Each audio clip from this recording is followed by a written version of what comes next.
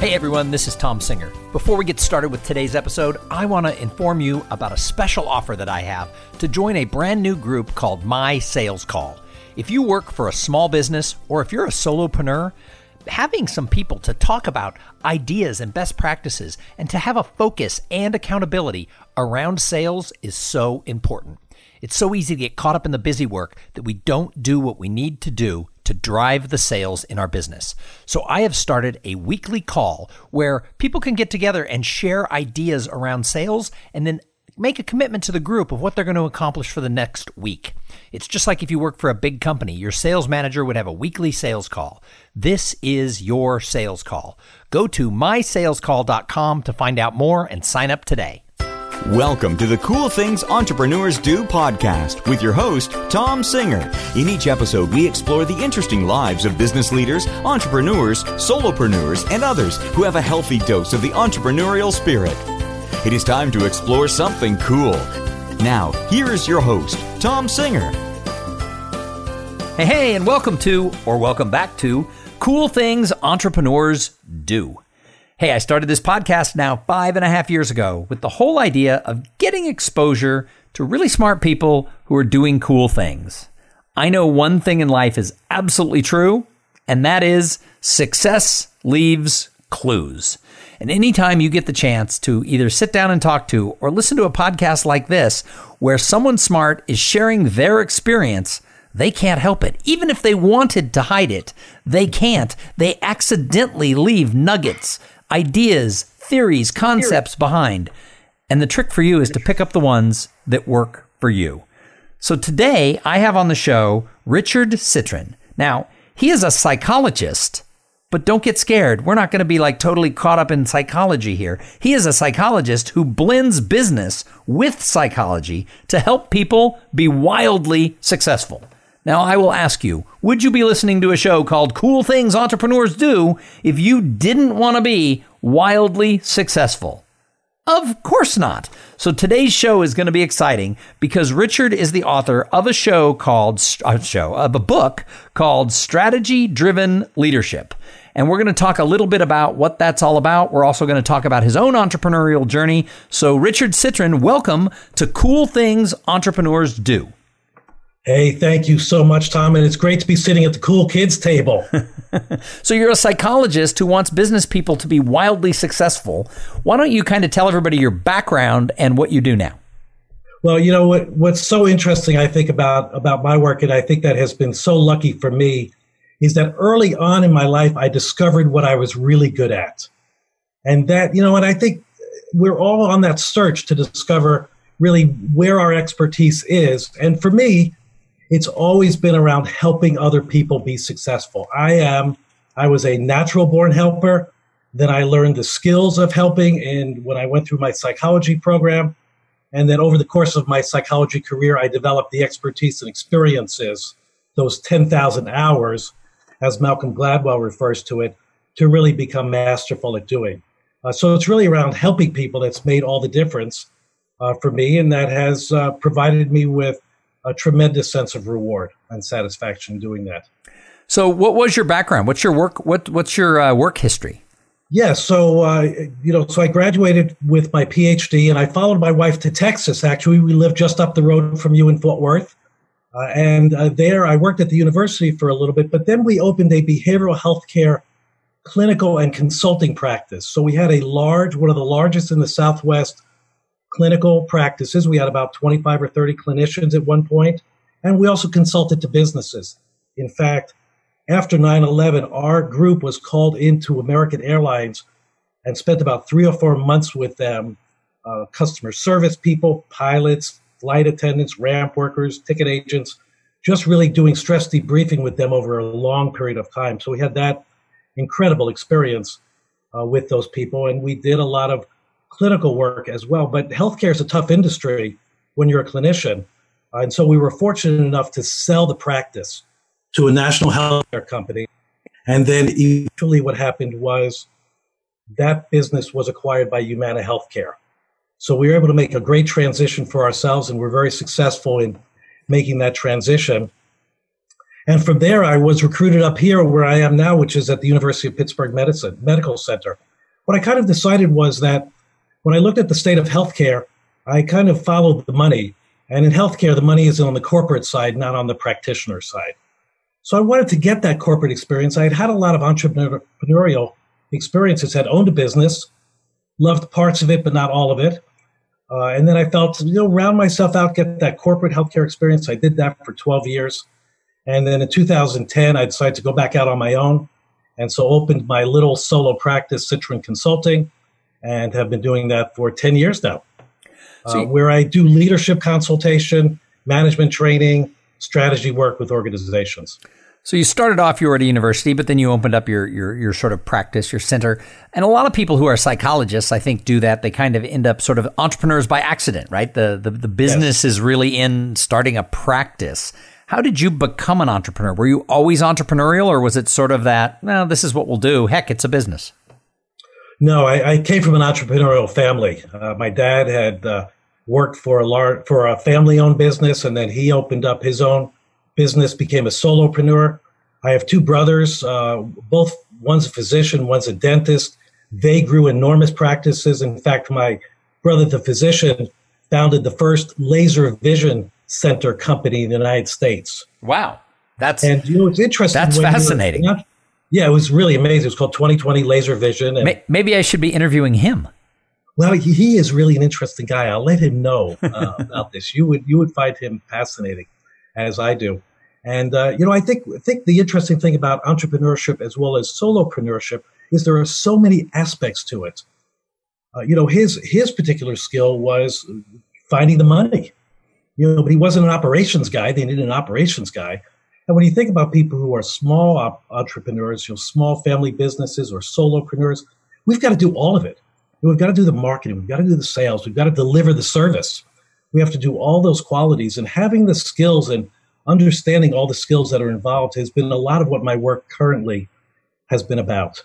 And that's a lot of what the book is about as well. So much of your time has been as this sort of solopreneur, business, solo business person or small practice type leader. What do you like about the world of entrepreneurship / solopreneur? Well, the freedom it affords is great. And the demands that on me to be innovative, to continually invent myself, has been something that has been, a constant source of stimulation and growth for me. And I'm somebody who gets bored fairly easily. So when I'm doing something and it's not working for me, I have to find something new to do. And I talk about over the last 10 years how I've reinvented myself 3 times, even within the practice I'm doing. When I opened my practice, I had to develop that. Then I wanted to do some different work. And 3 years ago, I wrote a book on resilience, around how to be more resilient, how to address stress in a more resilient manner. Did a lot of work around resilience. And then this new book around strategy-driven leadership, which, by the way, I should mention, I've co-authored with my very good friend and colleague, Michael Couch. So I want to make sure I mention Michael's name in the book as well. Hello, Michael Couch, because he's going to listen. So we want to make sure everybody look up Michael Couch. He's smart too. Thank you. Yeah, Michael Couch. Absolutely. He's a smart guy. So let's talk about strategy-driven leadership. What does that mean? Yeah, so the amazing thing about it, I think, is that when you talk about leadership and leadership development, what you often hear from people is, if I were to ask you or ask anyone, what are the top 5 leadership skills? People would say things like communication, building an accountability, having a plan of action, whatever they think are the top 5 or top 10 or top 20 things. And they'll go to a workshop to hear what those are and what the current state of being is. And I always do that in my workshops and presentations. And after people have identified those top 5 or 10 things, I say, well, that's wrong. Those are all wrong. The correct answer is the important part of strategy is what's going to drive success for your business now. And that may not be being a good communicator. You may have to be a strong operations person, or you may have to be managing finances very well, or you may have to be going out and selling in the marketplace. What's critical for your business today that's going to grow your business now?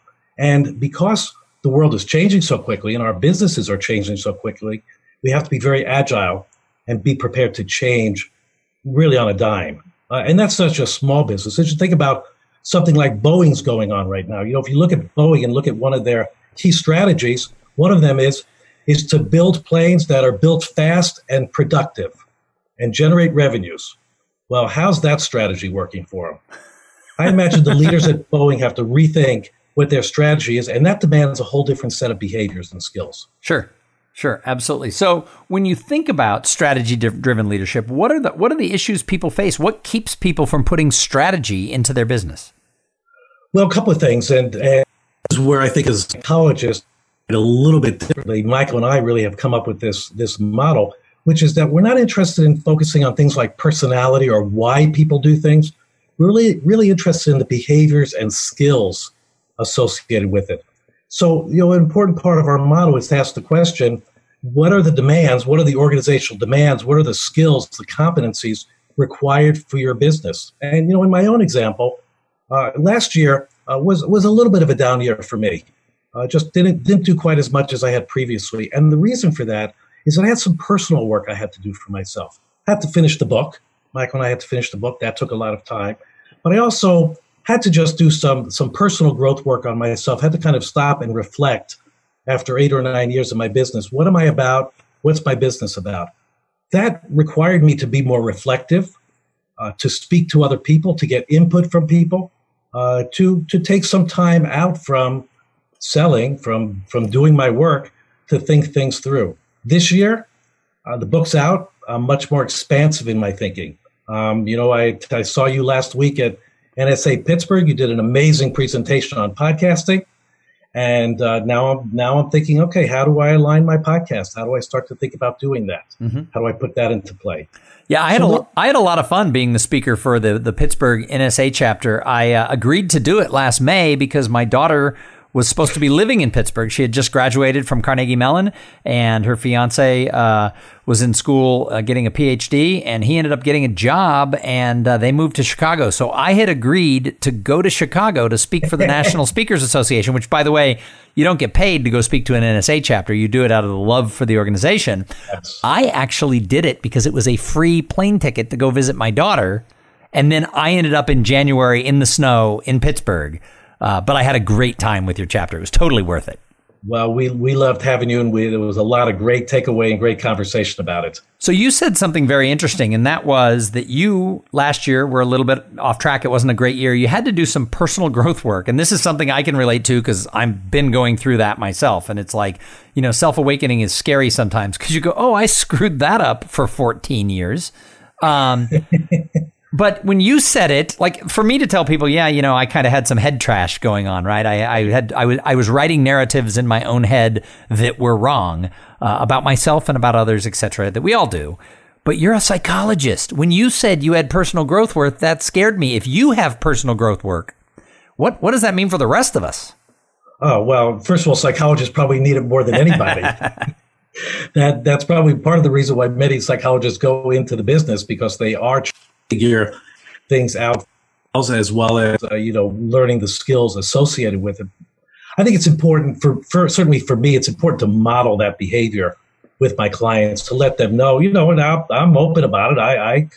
I started seeing a therapist again last year. I had done that periodically, maybe 4 or 5 times in my life. And if I'm asking people to rely on me as a coach for business, which ultimately often comes at a personal aspect as well, because behind every business decision is a personal decision. You're not just doing it for the business. There's a personal gain you're going to make on it.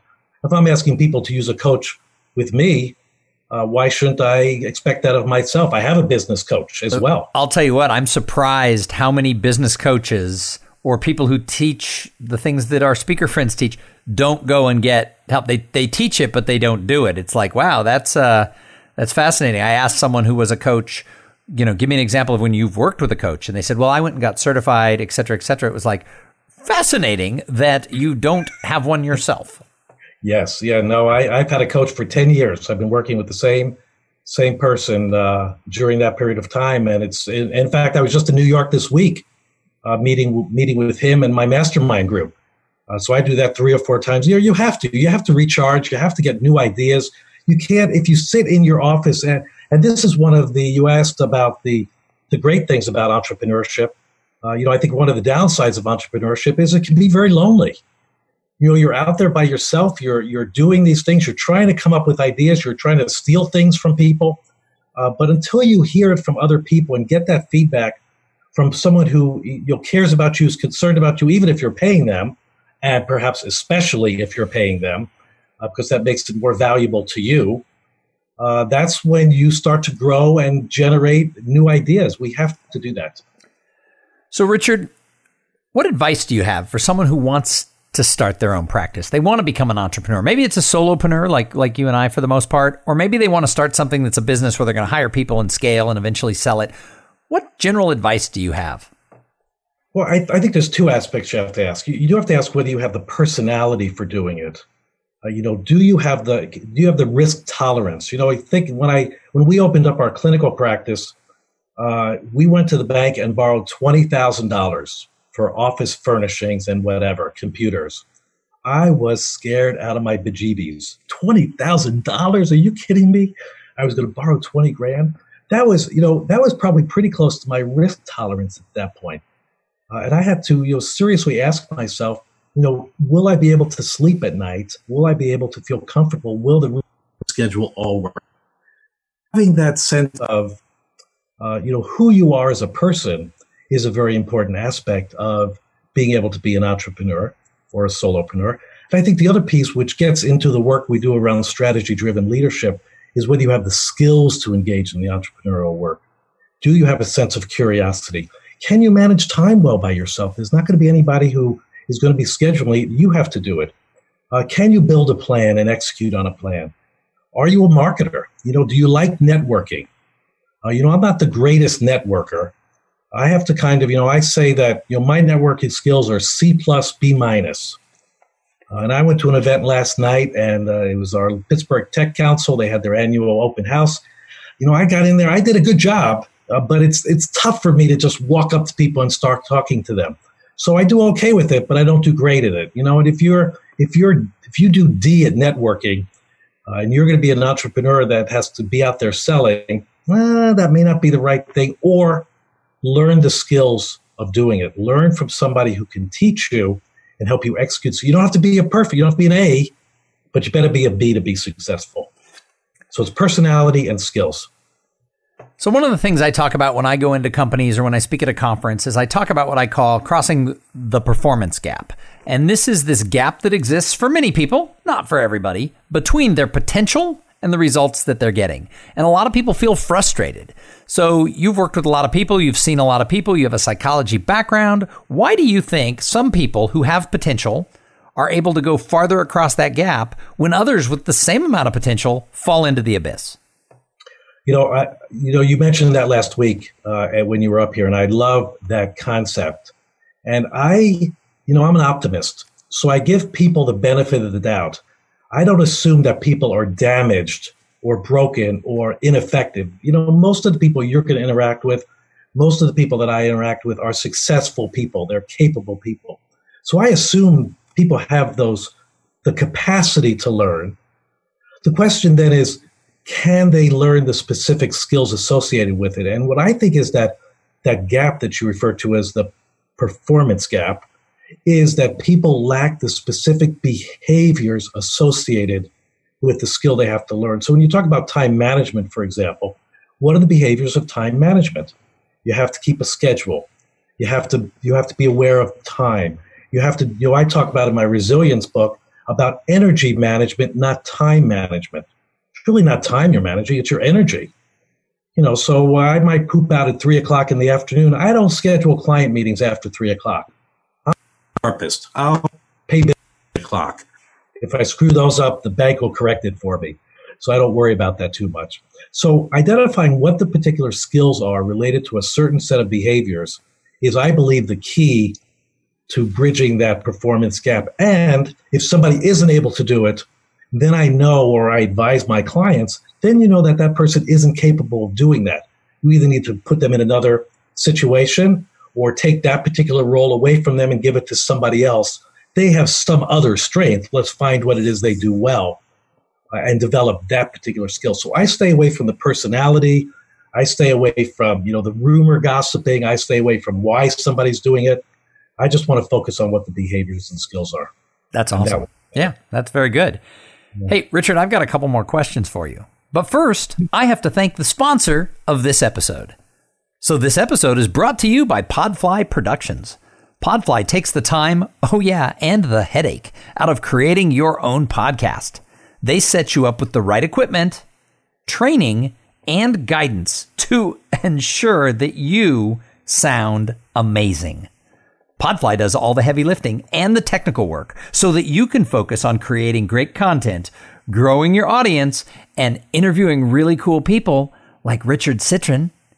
Hey, if you want to start a podcast, and I know that some of you do, jump over to podfly.net/coolthings and check out the offer that they have for the listeners of this show. So, Richard, I call this show Cool Things Entrepreneurs Do. What is the coolest thing you're doing in your business right now?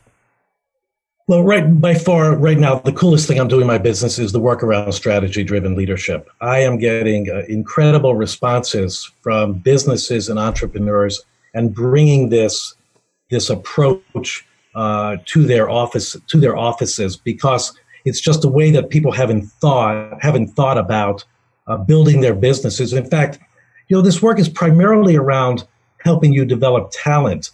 But I'm working with an engineering firm, Tom, and they're using it for actually their strategy implementation. So that is just tremendously rewarding, and I'm having the opportunity to work with their team. So that is clearly one, and I would add one other one, which is that I'm working with a startup tech company here in town to develop a digital solution to my resilience work. So this isn't an app. This is something that comes across as a message through a messaging system on your phone, and then you're referred to this to their website, and you have a 90-second experience with me, our resilience and how to build resilience. So I think it's interesting because for consultants who tend to work one-to-one, I think we need to start looking at technology and how to use technology and start delivering these kinds of services to people. Podcasting certainly is one of them. Your speaker who spoke about YouTube's a couple of weeks ago, that really piqued my interest. So I think we start needing to break these molds of how we're delivering our services and think beyond the kind of one-to-one service that we've done, that I've done. Cool. Yeah. Hey, Richard, we could talk about you and your book and your practice all day long. But I think great entrepreneurs, I think they're observers. So before I let people go, I like to ask people, who do you observe out there in the world of entrepreneurs? I call it the entrepreneurosphere. Who do you observe where you say, wow, she or he, they're doing cool things? Well, the person who I admire the most in this sphere is my coach and mentor, who's Alan Weiss. Oh, I know. I don't know Alan like we hang out and drink beer, but I know who Alan is. Yeah, and I think lots of people know Alan. He's written 66 books. He really is the global expert on solo consulting, and that's who I just was with this past week. And Alan's been doing this a long time, and what I admire about his work is that he's always coming up with new ideas and new approaches to do this work. And I just find that amazing, and I try to emulate that same kind of style around creativity. Also, he's very giving. So when you start working with Alan, you find that his availability, his access is 100% engaged. He's with you whenever you're with him. He's with you 100% of the way. So he is somebody I've really admired and has served as an avatar for me in my consulting work. So, in fact, I can't read he's written a whole bunch of books, but his most successful book, the name is leaving me, but it's the $1 Million Consultant. $1 Million Consultant. I know that it was helpful for me, but I know for a friend of mine, it was the Bible for her starting her business, and she never could have done it without the $1 Million Consultant. So, so that's worth checking out, I would think. So, if I had my druthers, I'd love to be a philanthropist, but I don't think I quite have enough money to do that. But giving back has always been important to me, and my wife's a dancer. She's been a professional dancer, an artist her whole life. And so the arts are very important to us. We're often involved in arts organizations, serving on boards or doing volunteer work. Or, in fact, we have an arts group ourselves, an improv group called Wing and a Prayer Pittsburgh Players, where we perform oftentimes and work with nonprofit groups. For the first time about 10 years ago, I went to my local township, and now I serve on the planning commission for the township, which has been interesting. But the passion where I've put most of my work has been around domestic and partner violence. And one of the organizations I helped to co-found is a group called Standing Firm, which is a group that works to address the issue of partner violence and its impact in the workplace. So if you allow me a moment about this, about Sure. 25% of all workplace violence episodes are related to domestic violence. And if you think about the situation where a woman has been abused in her home and she leaves, finally is able to leave the abuser, he may not know where she's gone, but he knows where she works. And so you often have situations of stalking in the parking lot, or because friends of hers may know who he is, they let him in the office, and he can wreak some havoc in those situations as well. So Standing Firm works to educate companies and organizations around this, and we've had great success nationally with this organization. I've been chair of their board for a number of years, and just really believe this is such an important issue to just stop domestic violence. Can we just stop that, please? Tired of it, and I want to get that done. So that's been a great passion of mine. Well, Richard, thank you so much for coming on and sharing your life story and your life's work here on Cool Things Entrepreneurs Do. If somebody's listening to this and they need to know more about you, or they want to find your book, where do they go? Well, they find the book on Amazon. That would be the best place to look for it. And they can find me at Citrin Consulting. That's CITRIN consulting.com. Awesome. And Tom, this has been great. I really appreciate the opportunity. Love talking to you and thinking of myself as a cool entrepreneur. That's right. You got to sit at the cool kids table. Absolutely. That's great. Well, again, I appreciate you being a guest, but more so, I appreciate everyone who listens. I say it every show. If it wasn't for the audience, why would we do this? I try to bring somebody with a unique background and a unique story every single week to this show. So if you're new to Cool Things Entrepreneurs Do, you can go back. There's 533 episodes before this one, and there may be 533 more that follow. So keep tuning in. Find the ones you like. Send me an email, Tom, T-H-O-M, at tomsinger.com. Let me know what you thought of an episode that you listened to, what you particularly liked about it. If there's someone you'd like me to interview, ping me. Let me know. You can find us on Twitter at Cool Podcast. You can find us on all the social medias at Tom Singer, THOMSINGER.com. But really, if you like the show, 2 favors. Leave a review on Apple Podcasts if you're an Apple person, or wherever you get your podcast love. But more importantly, go tell your friends. Most people tell me they find the show because somebody they know shared it on social media or told them about it at a party, or their boss said, hey, everybody has to listen to this episode. And that's how they originally found it. So make sure that you're out there telling someone else about Cool Things Entrepreneurs Do.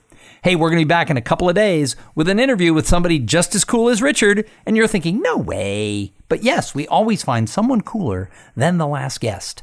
But in the meantime, embrace your own entrepreneurial journey. Make sure your ladder is against the right wall. Go out there, try some new things. And while you're at it, have a great day. Thank you for being part of the Cool Things Entrepreneurs Do podcast. Without your participation and listening to these conversations, there is no show. Connect with Tom at tomsinger.com and follow him on Twitter at @TomSinger.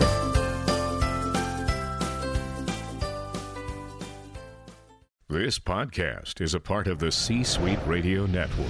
For more top business podcasts, visit c-suiteradio.com.